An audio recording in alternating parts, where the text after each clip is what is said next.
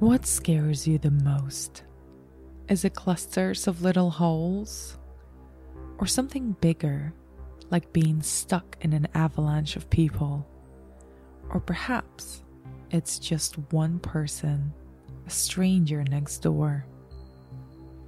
This is Eerie, a new limited series podcast from Brock Media.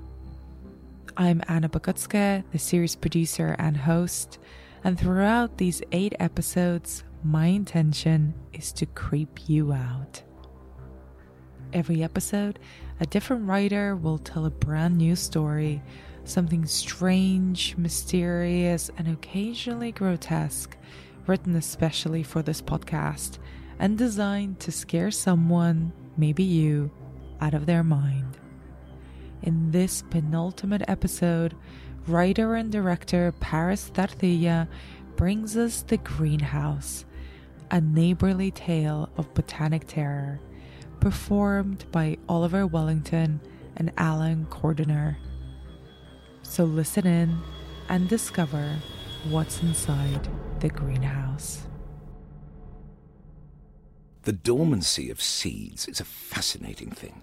They can appear to be nothing more than dry specks of matter, emaciated, coarse, and devoid of life. They can exist as they are, unchanged for decades. Take the humble lima bean. It's a stubborn, robust, and hardened survivor of evolution. It can be a proud little thing. On first appearance, it has shiny, smooth skin and a tough outer shell. Put it in moist, temperate conditions, however, its shine will dull and its skin will crack.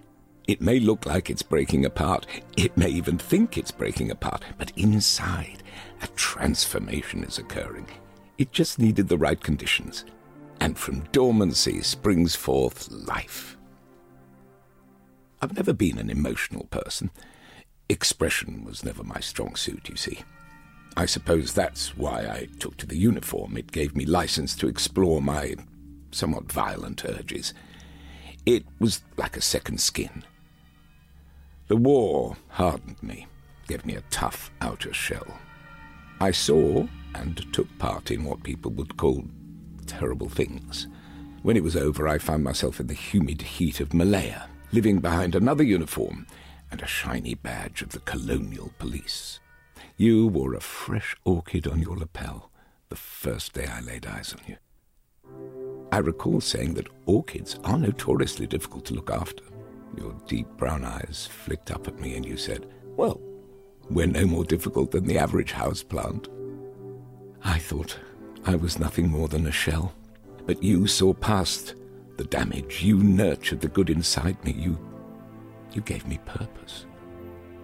I suppose you knew how to create the right conditions. Most flower enthusiasts often make the mistake of thinking annual flowers refer to flowers that bloom once a year. This is not the case. You see, an annual flower is one that grows, blooms, and dies within 1 year. Even though annuals only survive 1 year, they tend to have a longer blooming period. For that reason, they are a beloved kind. However, once cut, their lifespan reduces dramatically and may only last weeks. They said it was pancreatic cancer. It had spread to your spine. They told us 6 months, and if we're lucky, you'd get 1 year. Of course, you shrugged it off as if it was nothing but a cold. I remember it started as a backache that wouldn't go away. I told you to stop spending too much time crouching over flowers, but you loved that greenhouse. According to you, it was all the years of living in English weather that made your bones ache. You told me a tropical flower doesn't belong in cold weather. I gave you massages, bought a new mattress, sent you to specialists, and yet the aches persisted. You insisted on just hot drinks. There's nothing quite like a good cup of tea, you'd say. You put on your good graces and continued to spend time in your beloved greenhouse. The glass would shimmer in the summer sun. It was like a house of light. I watched you truly flourish inside those glass walls. But I knew you were in there to hide your pain. I was in a fury when you denied yourself relief. But you didn't believe in Western medicine. Seeing that you could no longer tend to your flowers, it broke me. Thankfully, my dear, you weren't the only flower enthusiast. Atropa belladonna, also known as deadly nightshade, has been used for medicinal purposes since the early 4th century. Witches supposedly used it for flying potions. It's been used as poison to murder emperors, and its numbing effects can cause temporary paralysis, but in the right doses, it can greatly reduce pain. The nightshade brought you miraculous relief. The blight was still there, but for just a moment, you were unburdened and without pains. Brevity of time gave way to your temporal magnificence, and once more you were in bloom. I'm not sure I've ever seen anything so sublime, but moments of majesty are only moments indeed. They said 6 months, maybe a year, but it was weeks. I'd just come back from picking up some provisions to prepare your nightshade tincture when I noticed the reflective glimmering light from our garden was gone. I stepped outside. Your beloved greenhouse had been desecrated, and what little nightshade we had growing was ruined. I have seen men disemboweled by shrapnel. I have seen brains squeezed out of eye sockets as tanks nonchalantly rolled over the faces I grew up with. But nothing quite took my breath away like seeing the broken shards of your greenhouse. You never register shock. There is just disbelief, an extreme cognitive dissonance with reality. Hope was shattered. When the last of the nightshade tincture wore off, your pain returned with a vengeance, as if it were robbed of its duty. It was unrelenting. Your body twisted like there were invisible vines, asphyxiating every limb. There was no relief. Even cold water felt like fire. You said swallowing felt like hot, prickly glass that would tear at your stomach. In your final hours, you begged me to bring you to your greenhouse, but I couldn't bear the thought of telling you it was gone. And so I denied you your last wish, and I watched you, gasping for air, until your final breath. I'll never forget your face, coiled and wretched. Death had taken you, but left your body cast in pain's grip. I don't remember getting there, but I found myself back in the garden looking down at the shards of broken glass. Reflected back at me was a person I had not seen in years. A person without purpose. Those eyes were cold, hard, and lifeless. Whatever light was once there was now gone.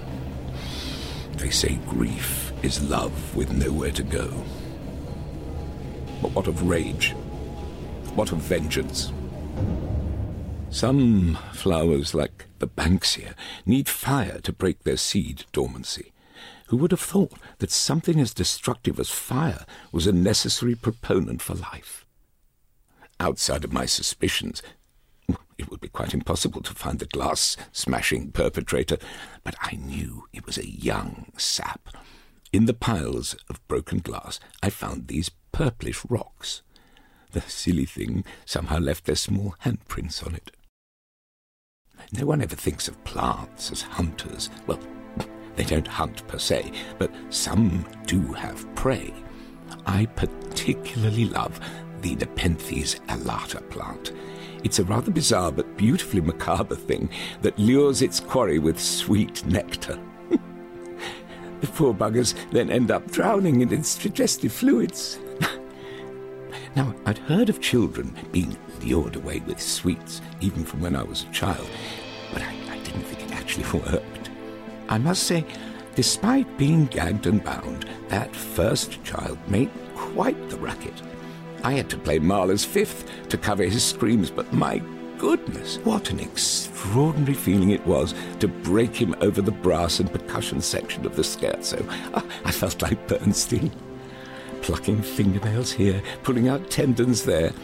I could have gone the whole 70-minute symphony, but alas, he gave out during the Adagietto. I must admit, I got a bit carried away with the first one. About halfway in, I could tell he was telling the truth. He did not throw those rocks. One might have stopped, perhaps even brought him to the hospital, but that would not have been to my satisfaction.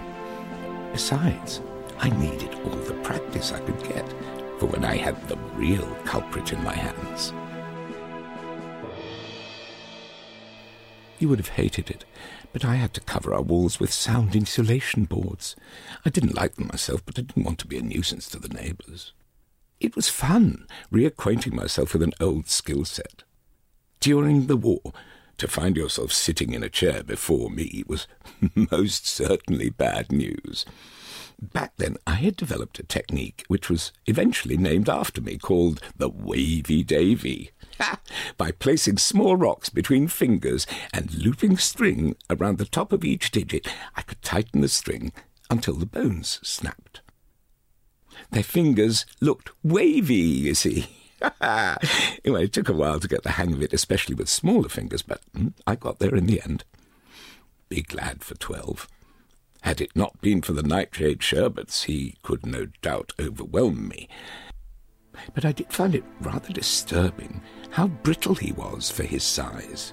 He must have had a terrible diet, because it couldn't have been 2 twists of the vice clamp before the bone in his forearm snapped.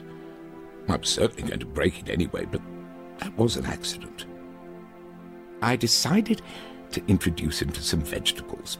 Carrots, celery, root veg, that kind of stuff, and I told him, if you can eat everything on your plate, then you can leave the table. Oh, how he tried. I hadn't left him with many teeth, but he was gumming the damn things like there was no tomorrow. He did rather well, actually, but eventually he succumbed to the humble broccoli when it got stuck in his throat. I really admired their resilience, especially the younglings who liked to loiter behind our greenhouse. They were full of bravado, as you might expect from a bunch of 14-year-olds, but once in my chair, oh, how they wailed for their mummies. By then I knew my skills had fully returned, because unlike the first, these boys lasted for days. Oh, they made an extraordinary mess, quite like the graffiti mess they made of the back alleyway. They squealed while I pruned their fingers and toes over an absolutely sublime arrangement by Purcell called Lay a Garland. And I did indeed lay you a wonderful pink garland of fingers by your trunk. Ah, you always wanted to come back as a cherry tree. You even knew the exact spot you wanted to be buried. Of course, it would be in your greenhouse. As a sapling, you grew bigger every year. But nothing quite like these boys made your leaves shimmer or bloom fuller. They made for fantastic fertilizer. 10 years flew by, but our boy in question, who surely was no longer a boy but a man, somehow escaped me. My body may be wilting, but my rage has never dulled. 5 more years pass. I find myself in dormancy, wondering if I'll ever find him. Both satisfaction and death eluded me. But then something miraculous happens, something outright divine. I have a therapist now who tells me I should gift myself the compassion and care my younger self always needed. I'm trying, but I guess I struggle with the concept because my younger self was such a murderous piece of shit. It's maybe a bit dramatic, but not quite untrue. I don't know. Maybe you'd agree. According to my therapist, children who feel ignored or abandoned often act out. Their loneliness manifests into all kinds of things. Some withdraw into themselves, others develop unhealthy obsessions. I developed urges. You left me home alone a lot when I was a kid. I don't blame you for that, by the way. As a single parent, you had to work late to make ends meet. But I was an only child with nothing to do. Maybe it was boredom that drove me to do the things I did. You were always too tired to talk to me. But you always encouraged me to follow my interests. Back then, very little interested me. But you insisted there was beauty in everything. With no one else to look after me, you was always super paranoid. I'd get mixed up with the wrong crowd, or get abducted, or go missing. I mean, you weren't wrong. Kids did actually go missing one summer, but that was long after we left. I was 12 and I thought I was grown up. But you said I was too young to even play out on my own, so you'd locked me in. Our garden, however, was free for me to play in and explore. The garden was my universe.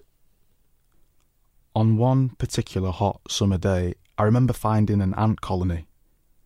I loved watching the lines of marching ants coming and going.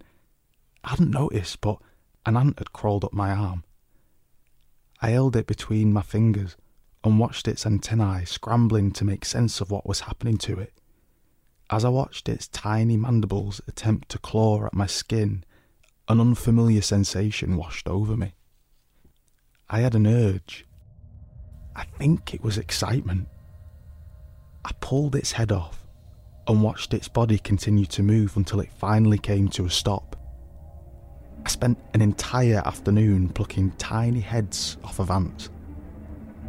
After the initial excitement wore off, I looked for something bigger. I'd recently heard you talking to a neighbour that ringing your cabbage patch with salt would protect them from slugs. Apparently, it burned their skin, which you hated the sound of, but to me, made my palms sweat with anticipation. I grabbed the salt shaker and I watched their antennae-like eyes recoil and their skin bubble away as I poured salt on their bodies. It seemed I had discovered something I was interested in. Enjoyed, even. But something told me this wasn't quite what you had in mind for me.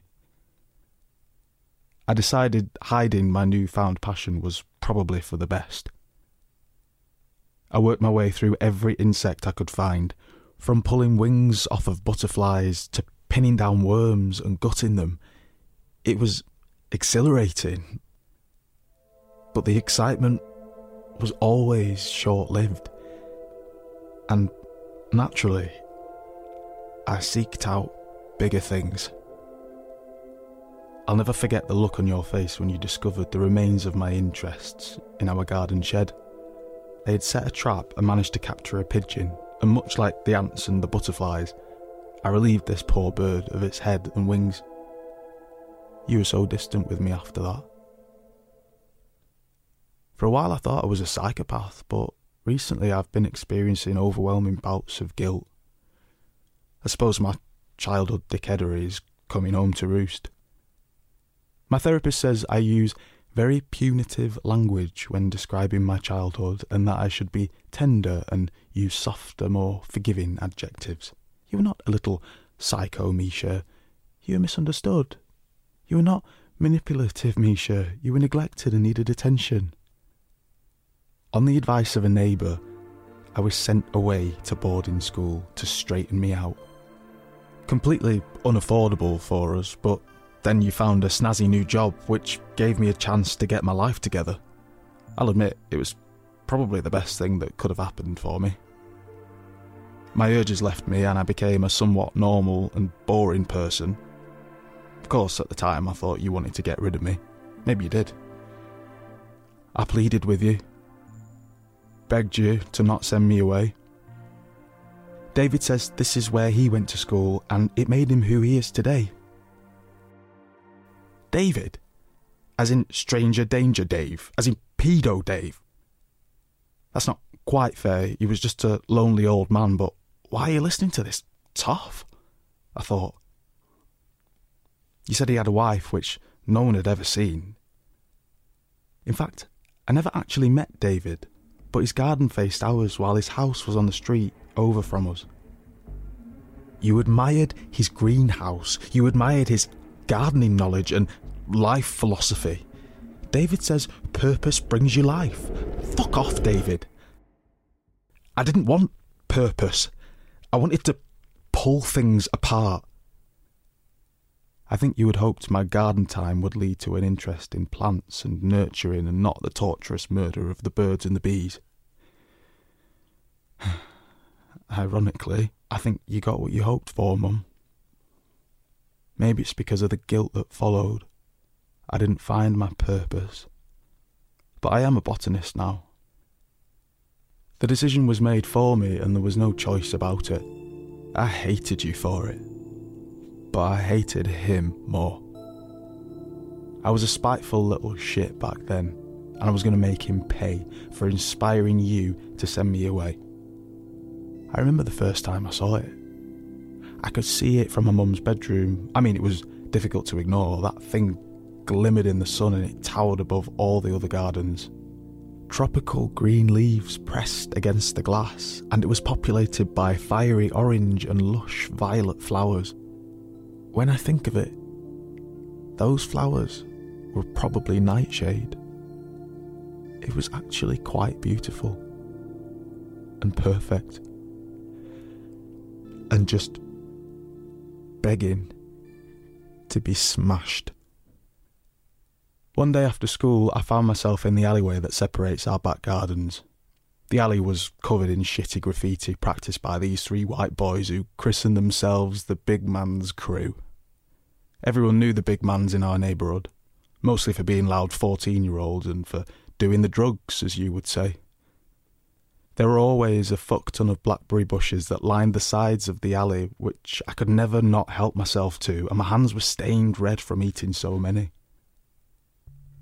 I don't quite remember throwing the first rock. All I remember is the sound. The cathartic cacophony of smashing glass. I can almost hear it in slow motion. I think I was so drunk from the rush of terror and euphoria that all I can remember is scrambling back through the front door. I ran up to your room and spied through the netting. I won't lie, I was pretty shocked when I saw the damage. Almost every pane of glass was smashed. I waited for any signs or sounds of abject fury, but nothing came. I could hear blood pounding through my veins and a high-pitched ringing of smashing glass rang through my ears. I must have fallen asleep by the window because I was woken up by rowdy laughter and garage music playing through tinny speakers. I peered through the netting and saw the bobbing red baseball caps of the Big Man's Crew through puffs of cigarette smoke. They jeered about the Gyaldem and Peng Tings while they chugged on White Ace. But then, the red caps stopped bobbing. The laughing stopped. Just above the fence I could see a slow approaching head with thinning hair. The music stopped. I'd never seen David up close, but I knew it was him. His voice was barely audible, soft even. But strangely, I sensed no anger in it. The boys of the Big Mans were only a couple of years older than me, but they really looked like children next to David. They moved along without a fuss. I watched him assess the damage to his greenhouse. He looked devastated. Heartbroken even. David sifted through the shards of glass and picked something up, something dark, purplish. I couldn't quite see, but he raised it to his nose, smelling it, studying it, and then I saw what was in his hands. My heart was in free fall, but my body was frozen. It was a jagged edge rock, and it literally had my bloody blackberry handprint on it. He scanned the ground around his feet, probably looking for more evidence. Slowly, he began to turn towards our garden fence, his eyes drifting upwards until he was looking directly into my bedroom window. It was like he was looking right at me, like he could see me through the netting. could feel my heart trying to tear its way out of my chest, but I didn't dare move. I thought he had pegged me for sure. He put the rock back in his pocket and walked away.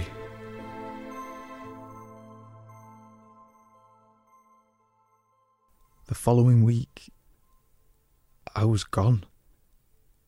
You moved to a smaller house, and I never came back.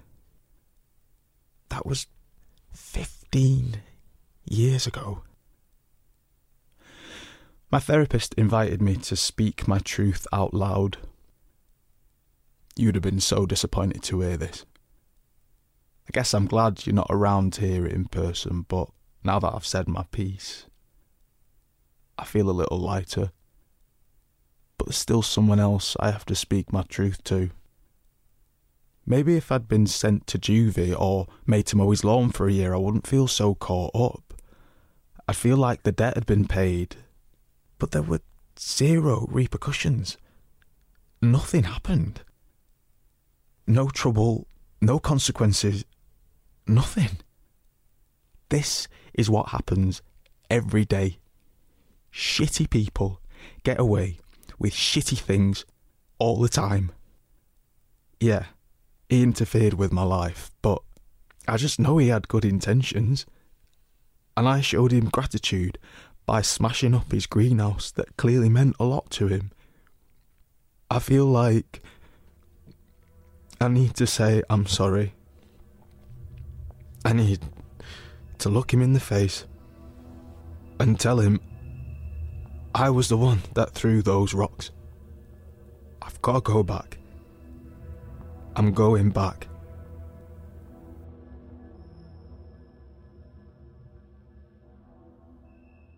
But then, something miraculous happens. Something outright divine. Now, who should turn up to my doorstep but a young man weathered by a great deal of guilt? A man I couldn't tell was real or a vision, but he tells me his name is Misha, and he was the boy who smashed your greenhouse. Good gracious, how about that? Down to the finest detail, he tells me of his blackberry-stained hands that threw the rocks, how he too had developed violent urges, and apparently it was I who had convinced his mother to send him to boarding school. He was angry that I had convinced her to send him away, but he thanks me, genuinely and warmly. He told me it led him to becoming a botanist. It occurred to me I was sensing somewhat of a kindred spirit in him. How curious. Had his urges been nurtured, he may well have been just like me. I invited him to join me for a cup of tea, and I listened to him speak. He carried the burden of this secret for many years. I, of course, feigned ignorance. Oh, I'm afraid I don't recall, my boy. I must admit it crossed my mind that maybe I didn't want him to sit in my chair. As he continued to share his truth, he told me he never quite found his purpose in life. But it struck me in that moment that I could give it to him. He asked if he could see the greenhouse, and of course I obliged, but I noticed his eyes began to drift around the room. He was curious about the unusual pile of old kids' trainers, red caps, and dusty toys behind me, and wondered if I had grandchildren. I said we never had any kids. I could sense a minute shift in the air, an awkward silence, if you will. You could see his curiosity taking a turn. To fill the silence, he began to drink the tea I prepared for him. Over the years, I rebuilt the greenhouse and surrounded you with nightshade. I began to refine my recipe until I developed a potent tea that was strong enough to incapacitate, but weak enough it wouldn't kill. He asked what kind of herbal tea it is, to which I replied, "Oh, it's not a herb. This is Atropa belladonna." The blood drained from his face. The stuff worked brilliantly fast. I watched beads of sweat form on his forehead. His pupils dilated and his breathing became laboured. He tried to speak, but the nightshade had numbed his tongue and his legs no longer responded to him. I gathered he was feeling rather alarmed. I had to wipe the dribble from his mouth. That's when I confessed my memory was perfectly intact. Oh, to watch his eyes slowly look up to me, panicked and wrapped in tears. Oh, his terror. It was, how can I say, delicious to see unfold. I smiled. Oh, my boy, how I've dreamed of this moment. Having grown so much nightshade, I was able to use much of its woody vines to create lengths of rope, hardy stuff, and incredibly irritating to skin. Shall we go to the greenhouse? I said. The moment required no Beethoven, no Mahler. He was going to provide all the music I needed. I wheeled in his limp body, and I watched his eyes darting around like flies. We were enclosed in a terrarium of beauty and poison, surrounded by years of nightshade. I stripped him naked and sat him before you. Using the lengths of rope vine I made, I tied him up limb by limb. His entire body was enmeshed in a butcher's knot, and the remaining vine was connected to a crank mechanism. It allowed me to tighten the rope which held him in a cutting grip, much like the way the cancer held you. He was going to experience your agony. And over the course of a week, he did. As the tea's paralyzing effects began to wear off, I slowly wound the crank. His muffled groans found clarity, and with every turn, they soon turned to wails. He was so tightly trussed up, his flesh poked out the mesh. This hellraiser was firmly in my grip. Over 3 days, the rope's poison had weakened his skin and cut into every part of his body. His wounds had festered, and his skin had swelled over the vines. It looked most uncomfortable, I must say. At one point, I couldn't tell if he had passed out or if his eyes had swelled closed. I didn't want him to miss the best part, but I had just the thing to perk him up. I kept much of the broken shards of glass from all those years ago. Why I felt compelled to keep something from such a traumatic event, I don't know, but it finally found its purpose.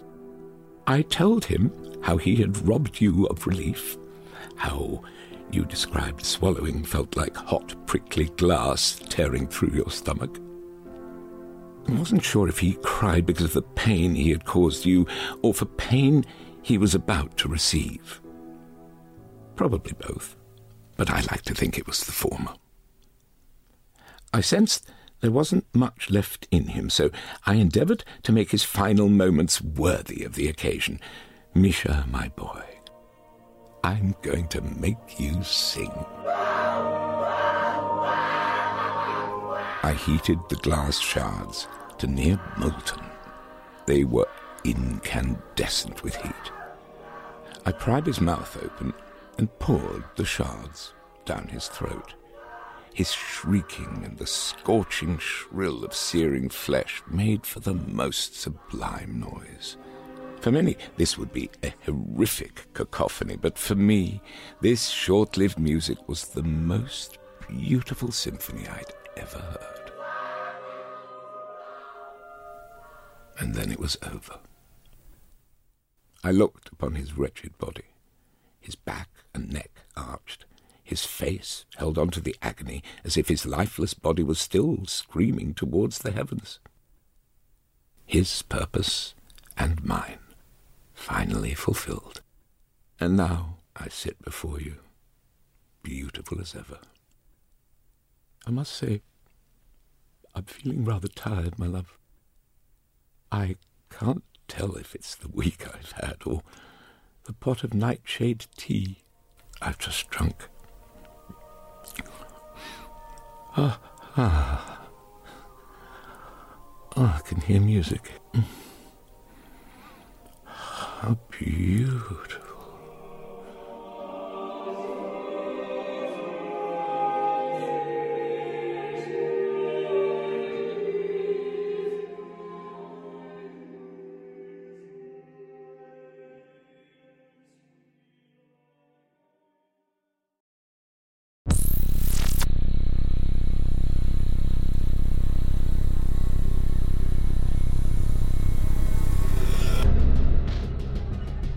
Thank you for listening to The Greenhouse, written by Paris Tartilla and performed by Oliver Wellington and Alan Cordiner.